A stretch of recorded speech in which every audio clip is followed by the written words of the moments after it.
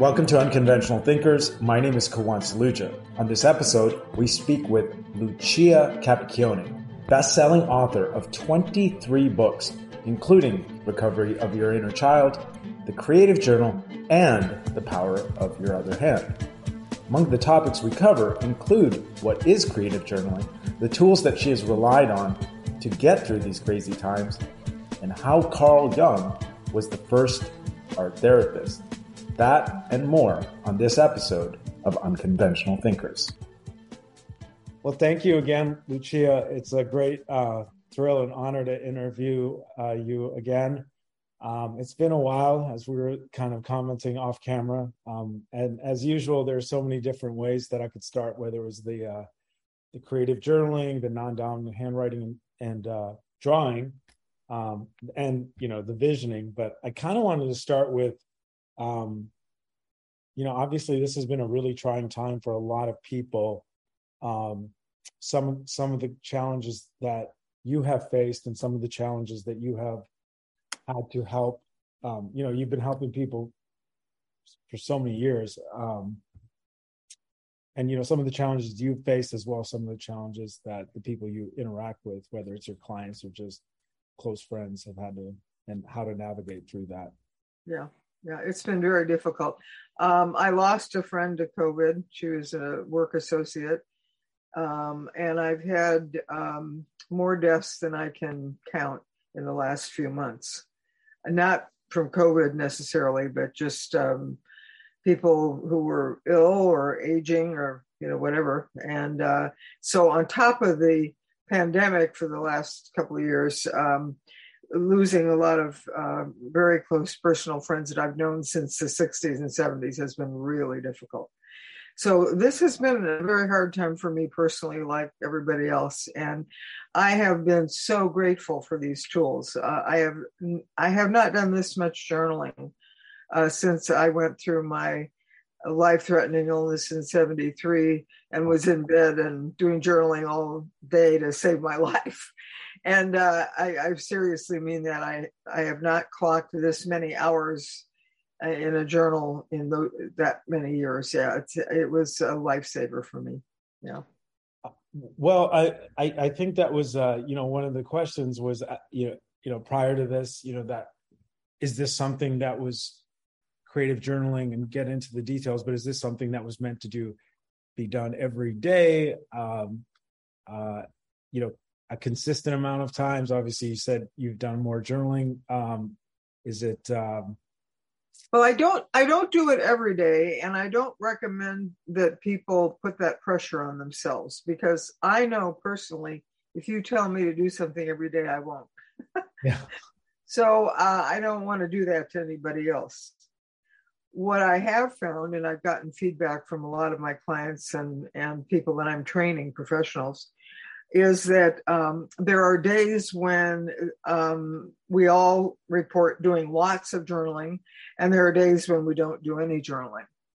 And it just kind of rises up when we need it. We know we have that tool, and if we're really in a crunch, we might spend a couple of hours working in the journal, doing anything from scribbling to writing to collage to you name it, using the non-dominant hand for a lot of emotional expression release and that sort of thing, or using collages to create a positive image, because we've had so much negative imaging the last couple of years in our world and in our politics. It's just been hideous with all of the violence. And so there's a point at which not necessarily long-term visioning about a specific goal, but just putting out some positive pictures, like creating a safe place, or, finding images that are soothing or peaceful or calming, or that feel protective, whatever the state of being that we want to experience right now, and just finding photographs that illustrate that. And it hasn't got so much to do with long-term career planning or relocation to another home or, any of that stuff. It's just about what pictures make me feel good right now, and putting them in the journal and writing about it. When I look at this, village in Italy, that reminds me of happy times there. Well, how does it make me feel? And my non-dominant hand might write a response. I feel protected and safe and nurtured, and I can smell the scent of great food in the restaurants on the street, and it bringing the senses alive. Because I think what's happened in the last couple of years, people have had to numb themselves out emotionally and physically, and we can't afford to do that. We've got to stay grounded in our bodies. But if the body's not a pleasant place to be, we want to space out. And so I'm using the journaling a lot to stay grounded, to stay in my senses, to, know that I am safe right here, right now. It's really the kind of work we do with trauma treatment. Well, I mean, I think that this is, I don't think it would be overstatement, but I feel like, on the whole, this has been probably one of the most traumatic times that I can remember. For you to say that this is the most you've journaled since you discovered it, I believe in the mid 30s. The collage thing is really interesting to me because, it's just a saying, but someone said a picture's worth 1,000 words, but a movie's worth 1,000 pictures. And so, to be inundated with like more video, and if it's not the positive variety, which is, not saying there's anything malicious to it, but, there's that saying, if it bleeds, it leads. Most of the stuff, like when I get on, no matter how much you curate the internet, it's negative, it's skewed negative. Like it's not that easy to kind of, so I love that idea of the collage. But would the process of making a collage be similar to the process of making a vision board? I mean, I think you were, carefully pointed out. It's a little more focused and present oriented, and less long-term planning. Okay. In fact, no long-term planning in it. It's just about, okay, I've got these magazines, and it's really interesting. What I'm doing recently is I'm going through old folders of photographs I've saved. And it's a big jumble of all kinds of things, pictures of scenes and people and abstract designs and you name it, just everything in there. And I really believe in serendipity. So I go through these folders and I find, oh, wow, I really need this picture today. Here's a picture of somebody sitting in a meditation garden. I've been really rattled today, and the news last night was horrible, and da da da. So yeah, and that's the top picture on the pile. It's the perfect picture. So I put that in. Then I go through it some more, and then I find some phrases that I had cut out. Words like peace, calm, serenity. And I go, wow, do I need those right now? And this is stuff I've been collecting for years. And I'm not doing that much editing. It's just like I'm really allowing myself to look at the item and go, is that what I really need right now? Oh yeah, it really is. It's amazing. Where did this come from? Occasionally I'll bypass a couple of things, but most of the things that are coming up are exactly what I need. I find the same thing true when I go through magazines. Is this something that is always done like in a tactile way? Is there a digital way to do this? It's not you really can't get the same results with digital, because number one, you're handling things, you're touching stuff, so that keeps you grounded. Wow. And number two, there is a randomness about magazines, or as I said, my photo collection, that you can't control. And you're allowing yourself for this kind of serendipity thing to happen. It's like, oh, I wasn't looking for that, but that's a perfect photograph right now. That really said, or maybe I'm not visioning positive things, but I'm looking for images that express how I feel. And I opened the magazine and there's a picture of a guy standing in a ditch. and he's telling a story about something that had to do with this ditch. And I look at that photograph and I go, oh man, that's exactly how I felt this morning. That's a perfect image. So I tear that out of the magazine. Now, if I were going through archives online, digital archives of photographs, I would never find stuff like that, or things shattering. Archival photographs online generally aren't going to give you this kind of, as I say, serendipitous, random element that allows you to see things in a new way. That magazine story was not designed for me to express how I felt this morning. That wasn't its goal.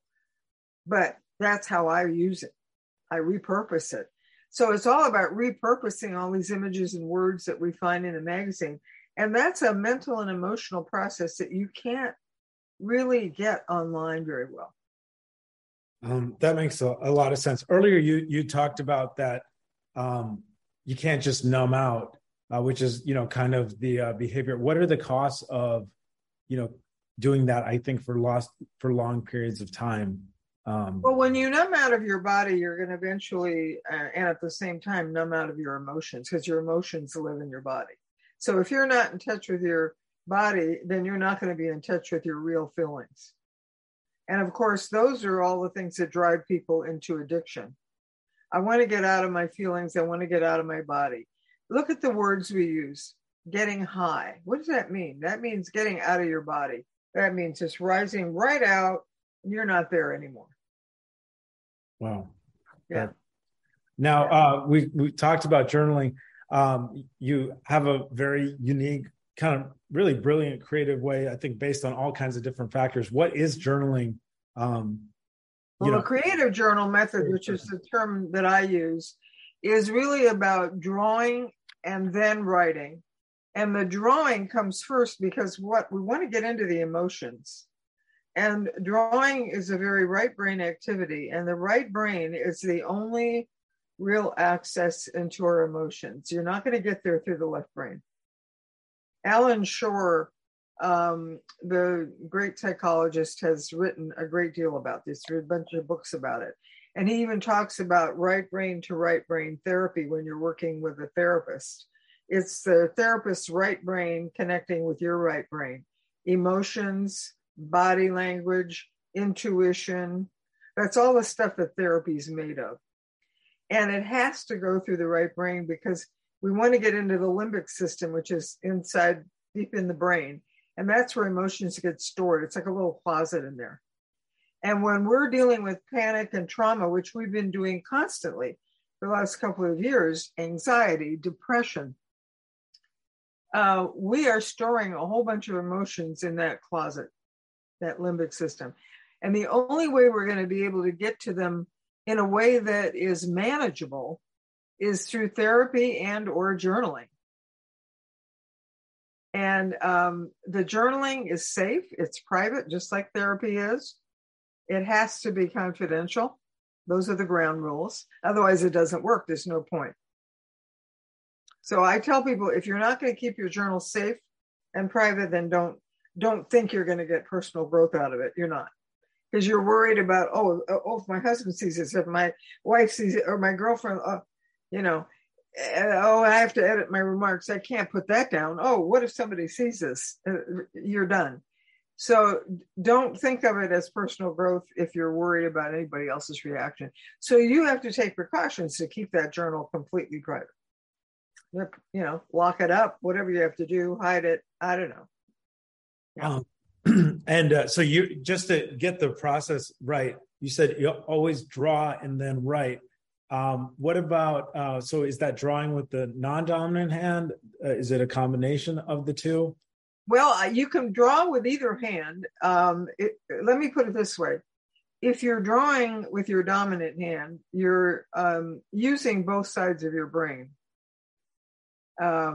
Primarily the right side, because that's a visual spatial activity. That's what the right brain function is, visual spatial activities, And if you're drawing with your non-dominant hand, that's the hand that didn't go to school and learn to read and write.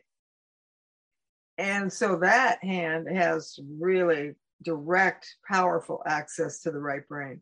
And when you're drawing with that hand, you're almost completely in your right brain. So that's a place to really get those right brain emotions out, and also to experience yourself in space on the page. What's happening in this is a mindfulness practice. What's happening on the page right now with this crayon or this marker I'm using? And you get lost in that page, and you get lost in that experience of working with that color. And now I'm going to add another color. And what happens if I put this color over that color? Now we're into the land of the artist. This is what artists do. They experiment with their medium. They've got to find out, what does this medium do? This is what children do. My second career was in child development. And when I watch children work with paint and clay and crayons and markers, that's all they're doing. They're finding out, what does this do? To the point of putting it in their mouths. Well, how does it taste? Right. What happens if I bite on it? What happens if I draw on the wall with it? What happens if I draw on the desktop with it? They're just experimenting. It's a science experiment with materials. Like, well, what is this thing? What does it do? Yeah. And I want to get grown-ups back into that mindset. That grounds them. You're in your body when you're experimenting with art materials. You have to be. Right. What does, I'm sure, a couple questions. What is the difference between working with, how do adults and children, or kids, I should say, react differently to your work? I'm sure this has been asked before. Completely differently. Yeah. Adults are all in their heads. They're all worried about whether it looks good and who's going to say what about it, and their opinions and criticism. Their inner critic jumps in immediately. I don't have any talent. They throw words like that around. You never hear that from children. I have never heard a 3 or 4-year-old say, I don't have any talent. They don't even know what that word is. Right. They start talking like that when they get to school. So show me a 5 or a 6-year-old, and I'll start showing you some of that grown-up language about, oh, this is ugly, and, I can't draw because somebody told them that. But before they go to school, they don't know from that. They know from what it is. Just like anything else that children do. They're experimenting with the environment. They have to touch everything. They have to explore physically, sensorially. That was the brilliance of Maria Montessori, whose method I'm trained in. She taught through sensorial materials. And she worked with preschool children and got them ready for school. And then she also had educational programs for older kids. But her brilliance was that she understood that children learn through material things. And so she designed a whole line of material things to teach them stuff, like the alphabet. She taught them to write before they read, because she gave them alphabet letters to trace with their hands. And if they got it into their nervous system and into their bodies, then they could read very easily, because reading was an extension of their body experience, not just a visual learning by rote kind of thing. Wow. And that's why Montessori kids, my daughters went to Montessori school, and they could read when they were 3-4 years old. But that's because they learned to write first. It's a complete reversal of the way we teach reading. Yeah. I mean, in some ways it feels like, if there was a program to intentionally take away, creativity, it could be conventional schooling. So. Oh, absolutely. It's guaranteed. Yeah.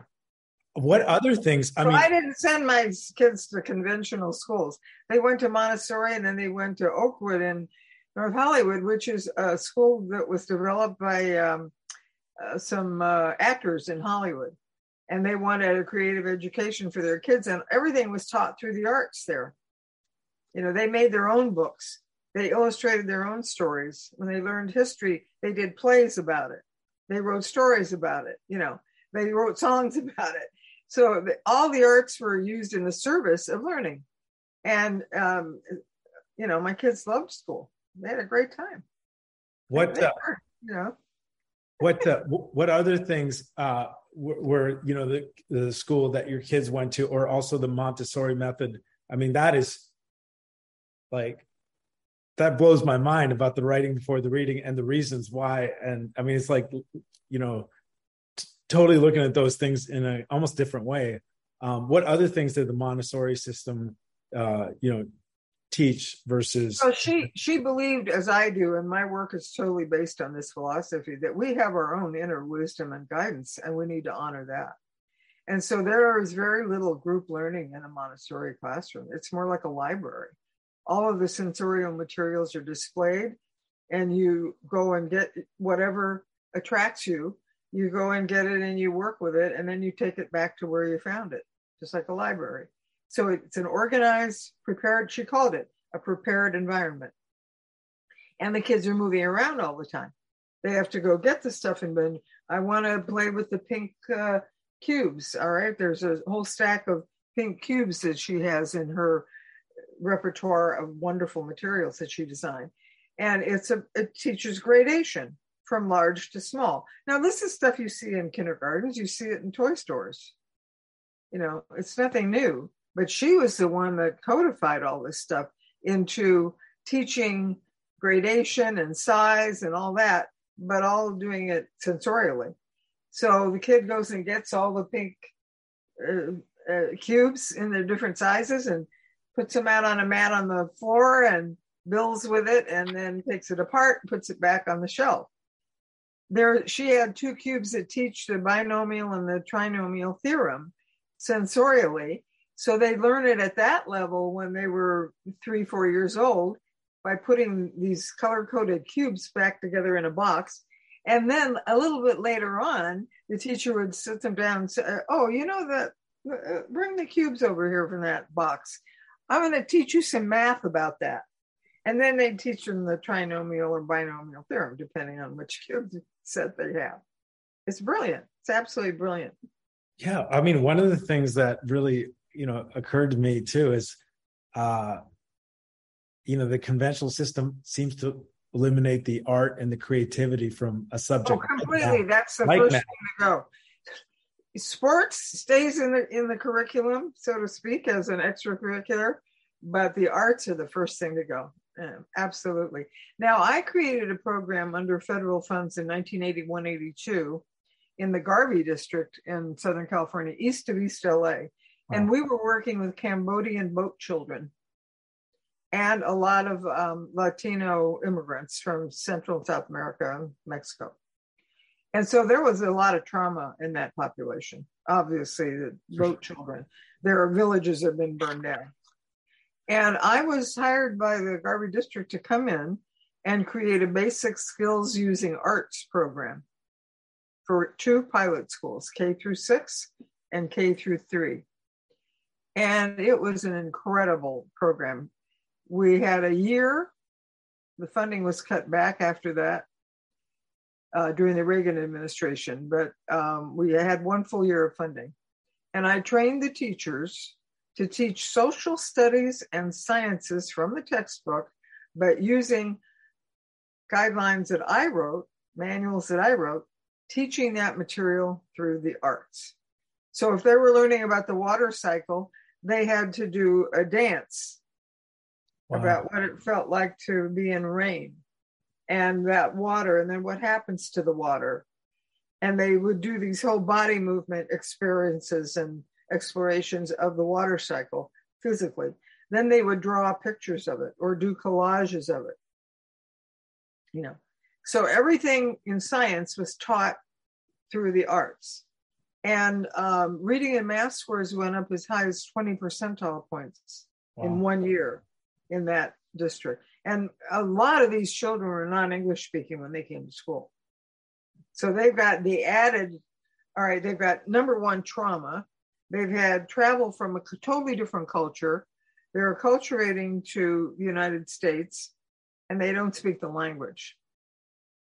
And reading and math scores went up 20% points in some classes. That was the highest that went in these 2 schools. And we had the highest test scores on standardized testing in the entire district, in the history of the district, in those 2 schools. So that was, in a sense, a control group study because we're comparing that to the rest of the school district. Yeah.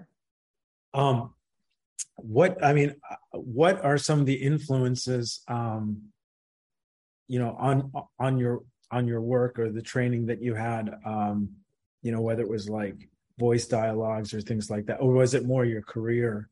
Voice dialogue was a big impact on me. That was developed by Hal and Sidra Stone, and I had the great pleasure and honor of training with Hal and having private therapy with Sidra. So I used the method personally and in my own life, and I then trained with Hal to use it with others. And I adapted it to my journal work. And that's where I really understood the value of something I had already developed before I ever met them. But I realized that dialoguing with both hands and allowing the dominant hand to ask questions and be the interviewer or the therapist, as it were, and the non-dominant hand to answer was really voice. It was voice dialogue. But I had discovered it in a written form, and they were doing it in a more of an embodied Gestalt kind of, psychodrama form. Okay. Because in voice dialogue, the therapist interviews the individual's subpersonalities and identifies what they are. Now, what were you journaling at all prior to, and talk about, we kind of alluded to it, how you came into your method and how it saved your life. And I'm curious if you were journaling at all, like prior to that, age. Yeah, I had kept a diary for a little while when I was a kid, when I was in my teens, but it was very boring because I was just cataloging things I was doing. And it got pretty boring. So I didn't continue with it. And I didn't see any big value in it. I think an aunt had given me a little diary with a lock on it and stuff like that. So I I just didn't take it seriously.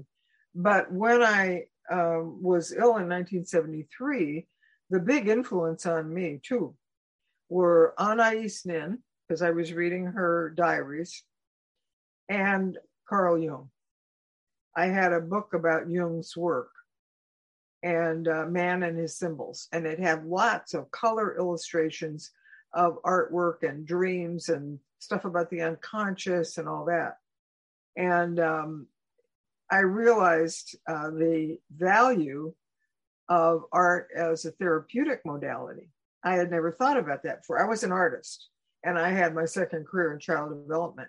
So what happened was the two careers kind of blended together in my own healing. And I used art in a journal to go inside and introspect about the 5 years of crisis that had led up to that illness. My parents had separated and divorced. I had gone through a divorce, and a separation from my husband meant that our business fell apart because we were partners in business. It was 5 years of chaos. And I moved like 4 times or something like that. And so here I am in bed, talk about sheltering in place, because I have no energy. I can't function.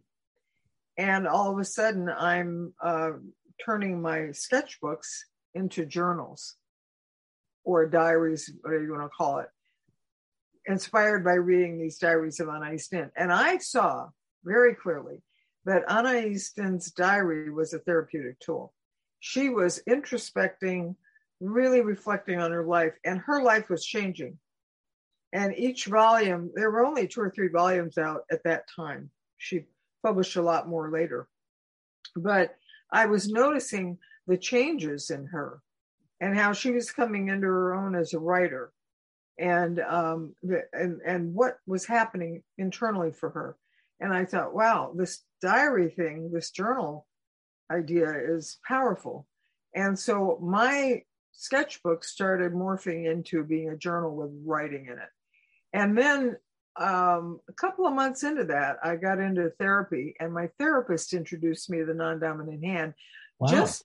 just as a single technique, not as a journaling technique. She wanted to get me into my inner child because we were doing transactional analysis. And she also did Gestalt therapy with me, which was kind of a precursor to getting into voice dialogue later on. But she had me sit down and write with my non-dominant hand on a big newsprint pad using a big kindergarten crayon. And wow. I was taken aback because she wanted me to use my non-dominant hand, and I didn't understand why. Well, I understood why pretty quickly, because as soon as I started writing and printing with that hand on a big piece of newsprint, I was sitting on the floor, I regressed right away to being about 4 years old, which is around the age 4.5 when I learned to write my name before I went to kindergarten. And I started lisping the way I did as a kid, and I absolutely regressed. And when I was through writing whatever I wrote down there, she said, write down what you want to do this week to apply what you learned in this session. And I wrote, feel my feelings and know they're okay. Something like that. And very slow.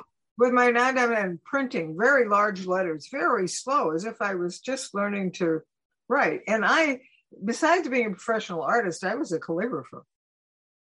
Wow.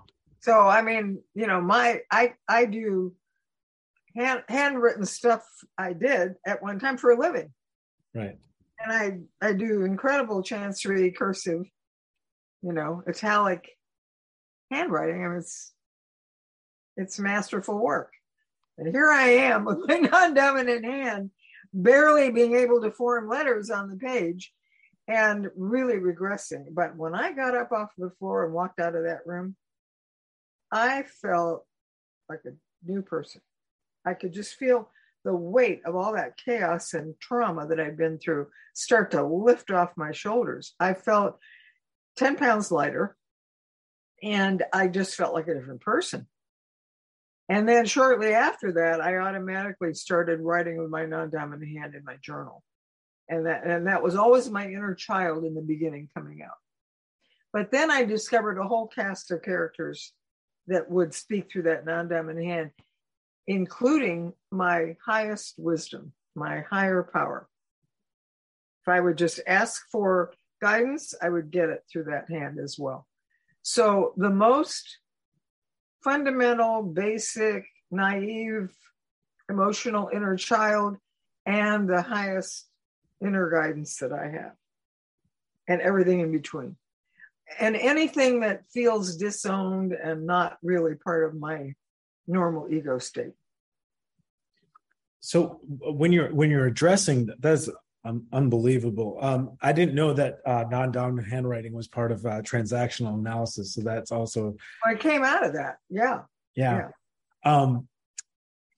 You but they weren't recommending journaling or anything like that. They just said this one technique for helping you get in touch. And I don't know that it even came out of transactional analysis per se. I know my therapist did it, but she may have learned it somewhere else. No, she just did that with her clients. And she only did it a couple of times. It wasn't a regular practice. And she didn't say do it at home. I just automatically started doing it in my journal. Or in bed, you know. Yeah.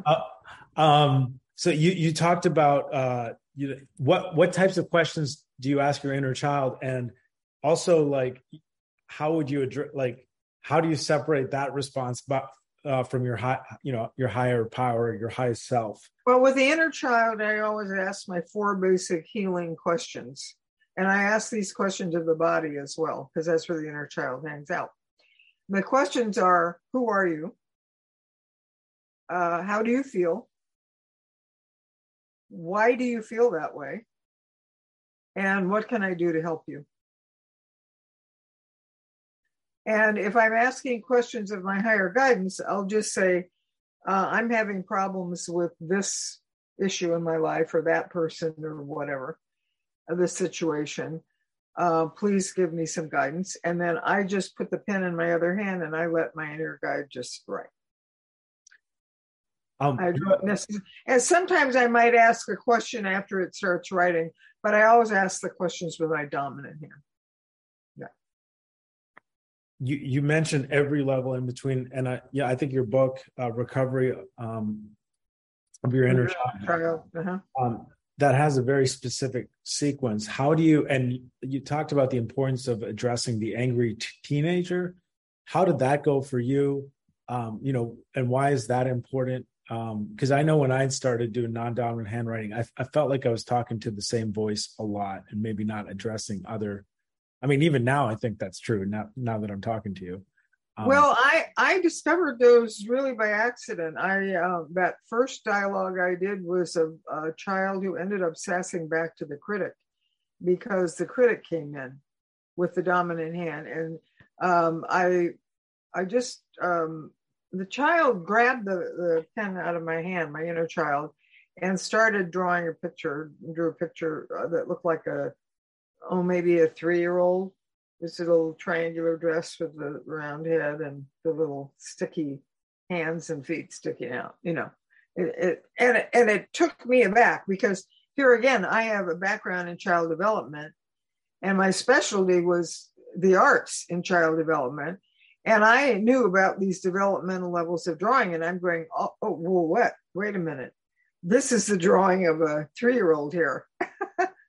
So those are the questions you'd ask of the body if you're having any physical pain, of the inner child if there's any emotional upset. You can have that dialogue with an animal, a pet. There's actually a book that was written called Communicating with Animals years ago, in which one of the animal communicators used my non-dominant hand method to communicate with pets after reading my book, The Power of Your Other Hand. Wow. And you have the animal respond with a non-dominant hand. You're writing it, you're channeling it, basically. I have worked with women. I've written a book, co-authored a book on childbirth and child rearing, and I've had parents dialogue with their infant who was in some state of upset. And of course, you can't communicate in words with an infant. And so you do the non-dominant hand writing, and it will channel what's upsetting the child. It might be an allergy to a particular food, an upset of some kind that has to do with a body part, with a system in the body. Then they can get medical help. And some amazing results have come out of those dialogues with animals and with children. Have you ever, I'm just curious, have you ever dialogued with like Anais Nin or Carl Jung? I have, yes. Okay. Yeah. Okay. Yeah. I've gotten some wonderful affirmation from them, and also guidance on what I was doing. See, I consider Carl Jung to be the first art therapist. Wow. That is, I never thought that. A lot of people don't realize that his own journal was a master work, the Red Book, and that got published several years back. It's an amazing, about over 10 years ago. It's an amazing book. And he did artwork with his clients. Yeah, he was a big believer in mandalas, and yeah, he really, I considered him the first art therapist. Yeah. I never thought about that. What would be the best first book for someone who's not familiar with? I really was influenced by Man and His Symbols. It's a big coffee table book with a lot of colored pictures in it, and it's written about his work. I also like his work, Mandala Symbolism, and in that book, he has a lot of the artwork of his clients. Yeah, I wonder if he had to hide some of the spiritual. Well, his break with Freud was very much about his spiritual direction. Absolutely, he and Freud did not agree about that, and he was into numerology and astrology and all that kind of stuff. And Freud went, "Oh no, we won't be taken seriously as scientists if we talk about that stuff." But Freud knew about that, and Freud believed in it, but he didn't want to talk about it publicly. And Jung's attitude was, no, I can't disregard this. I can't ignore it. I can't leave it out. It's got to be part of the equation. Yeah, I mean, I think thank God for that courage, because it's very easy to toe the company line in front of remember, Jung had a major break when he broke with Freud. He had a complete breakdown. He did. Okay. Oh yeah, and his Red Book shows that. I mean, the artwork in there is very clearly, there's some of it that really shows how he really fell apart.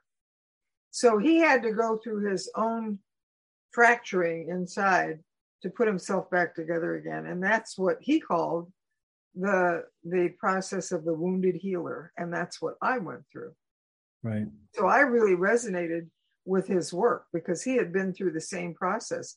I fell apart in 1973. I was physically ill, but emotionally I was falling apart. And what was happening was a new career was emerging, but I didn't know what it was.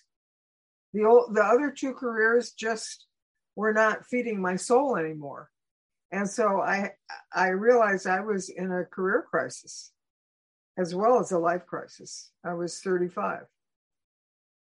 And that was when Carl Jung talks about the period of individuation in your life. That happens between 35 and 40 or so. Sometimes now it happens a little later because lifespans are longer. Right. But individuation is, we often call it a midlife crisis. It's like we're asking ourselves some real questions like, why am I on the planet? And why do I need to stay on the planet? What am I really doing with my life? Is what I'm doing really satisfying me? Is it feeding my soul or not? Or am I just going through the motions of making a living and doing what everybody else is doing? And anybody who's willing to ask those questions is going to find their individuation. It's like, okay, who am I really personally? Forget about all the programming and the culture and all that, and who my family thinks I am and everybody wants me to be. Who am I? And who do I want to be? That's the question. And he asked that question. Anais Nin asked that question. She asked that question in her diary. And so those two people really, and it was interesting. She was talking about the personal unconscious, and he was talking about the collective unconscious, which is a term that he coined. Okay. And so as I'm reading her book, it's very personal. It's one woman. I can identify with her. She was raised a Catholic. She was Spanish. I was Italian. I knew what her cultural background was. I really understood it. And she became this free spirit, very creative writer. And so she was speaking to me on those very personal terms. And then I'm reading his stuff and I'm seeing artwork from all over the world that is saying the same thing. And I'm hearing about the collective unconscious and I'm going, whoa, what's this? Yeah. I got to look into this. Yeah, I think I found his work maybe through Alice Miller, maybe 4 or 5 years ago, and it just planted a seed. The Gifted Child. Inner child work is thrown around a lot. In your opinion, what kind of mistakes are made in the profession, and what kinds of therapies would you recommend? Again, because all therapy, some therapy, I feel is like really designed to keep you in one's head. Well, I'm an expressive arts therapist as well as an art therapist, and I think that's the best therapy. Right. It gets you out of your left brain, and it gets you into the place where your emotions live in your limbic system through the right brain. And it gives you a creative outlet that can lead to all sorts of things. So many of my clients, and this is especially true with inner child work, because the language of the inner child is the arts. It's not sitting around talking to a therapist. Right. Believe me. Yeah. So talk therapy is the last thing I would recommend, where you're just sitting and talking to a therapist. There is no direct link from the left brain language centers into the limbic system. So you're beating on a door that's not there. It's not going to open. You want to go over to the right brain. That's where the arts are. That's where the inner child is. That's where the emotions are. That's where our body sensing is. So, I'll tell you one of the best books about all of this that explains my philosophy is Ian McGilchrist's book, The Master and His Emissary. It's not an easy book to read. It's written in a very left-brain writing style, but it's worth it. The material is really solid. And he talks from a global cultural point of view as well as the mechanics of the brain. And he says, the reason we're in such a mess is because we idolize the left brain. Our school systems, our educational approach, everything. It's all left brain, left brain, left brain. And we've left out the emotions. And so we've got all of this mental illness that's running around rampant now and in a violent form, because when you get out of balance, the other side becomes toxic. So we've got all this toxic stuff going on with mental health issues. And it's all because we've vitalized power and the left brain and control, right? That's all left brain stuff. The left brain loves control, right. Predictability, being in charge. And we've left out what the right brain represents, the body. We don't honor the body. People don't even know how to listen to their bodies anymore. They have to have a watch that tells them what's going on in their body. I'm sorry, but right. That's not where it's at. Right. That will not keep you in your body. If you've got to go to an outside monitor device every 5 minutes to tell you whether you're healthy or not, you are not healthy. Sure. Right? Yeah. You've just become OCD and you've gotten mechanized. You're a robot. You're not in your body anymore. So the art therapies, to answer your question, the art therapies bring you back into your body, just like Montessori did. Okay.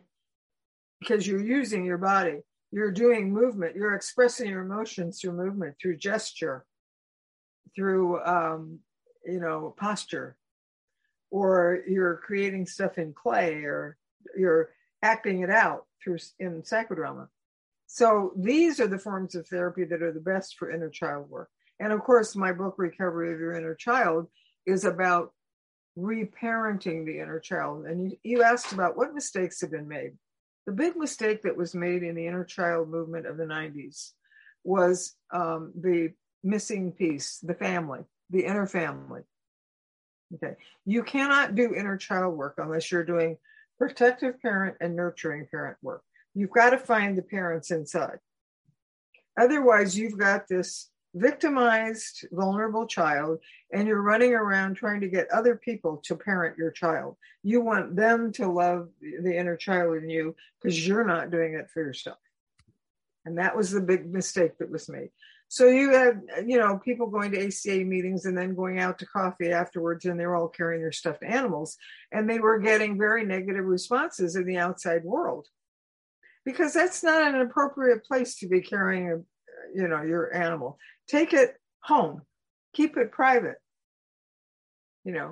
That's your own inner work. You don't need to parade that out in public in front of people who aren't going to understand what the hell you're doing. And they are going to have a negative response.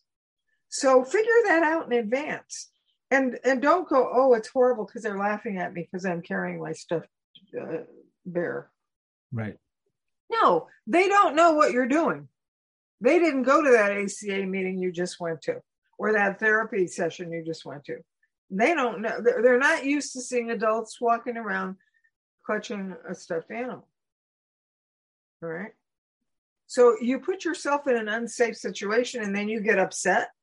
Right. Well, couldn't you not think that out in advance, that you were going to get that response if you went to a busy coffee shop, sucking your thumb and holding a teddy bear? I'm sorry, but wake up. So what happened was a protective parent was missing. They didn't have boundaries, and they just got re-victimized. Right. And they weren't taking care of their own inner child. They were wanting other people to love it, meaning them. And that didn't work out very well, did it? No. So the inner child movement went through a real crisis after about 10 years. And I saw it happen because I was in the middle of it. And I just kept on keeping on doing my thing and doing my work and working with clients and knowing that it works. And now I'm seeing a resurgence of it. I've done some ACA meetings last year, big, large meetings online. And there's a whole new generation of people that want inner child work, but they want the real deal. They don't want the fake pretend stuff. Sure. And so, my book is selling better than ever after all these years. It came out in 1991. Yeah. Yeah. Well, I really appreciate your time. Where can people find you, your books?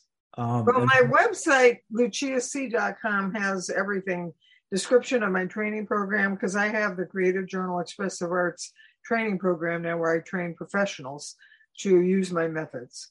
And that has continued online. And we're going to resume an additional training back in person. But there's information about that. My books are there. Of course, my books are available online on Amazon or any big bookseller. They can go to my website and see all the lineup of the books that are in print and some of the audios. So that's LuciaC, LuciAC.com. And I'm not doing much private client work anymore because I've got all these people out there trained in my method, and they're all listed at the website. So people can, and they're all over the world, so people can usually find somebody nearby. Most of them working online, so distance doesn't really matter anymore. So I recommend that people, take a look at the site and see what's offered there. Well, thank you again. It's been an honor and privilege. I was saying it before we started this. It feels a lot longer than 2.5 years. Yeah. It's been the most challenging period of my life, and I've seen a lot. I was raised during the Second World War, and I've seen a lot. I went through the civil rights movement as an activist and saw a lot of chaos and death there, and worked in Head Start right after the Watts riots. So I've seen some major upheavals in our history, but this one was, a combination of factors that we never could have predicted. It's just been pretty grueling. Yeah. So I'm hoping that we're coming out the other end with some more sanity now, and hopefully that some justice is going to be done as well. Yeah. I think the repercussions, though, of it will make your work even vital, because I just think... I say this to my trainees all the time.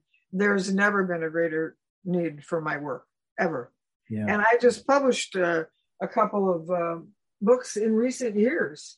And I did not have a pandemic in mind, but Drawing Your Stress Away and Hello, This Is Your Body Talking have been the Bibles for some of my followers through this period.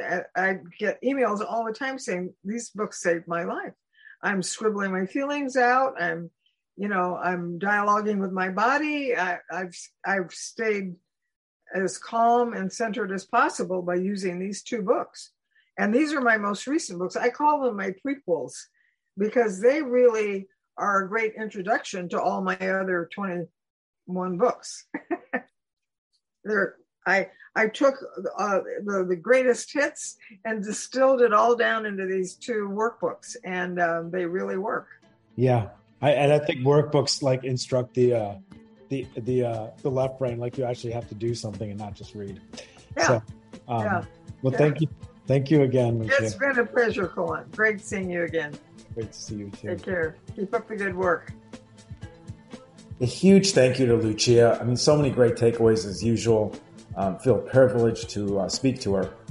A couple things that come to mind is just how much the conventional school system rips away creativity from curriculums. And, I think that is why being an unconventional thinker is so attractive to me, is how do these people think for themselves? And oftentimes pain is the start of that process. Also, how these times Lucia's work is desperately needed, maybe now more than ever. If you like the show, please leave a review. It will help grow the show. Until next time, this is Kawan Saluja reminding myself to always be growing spiritually.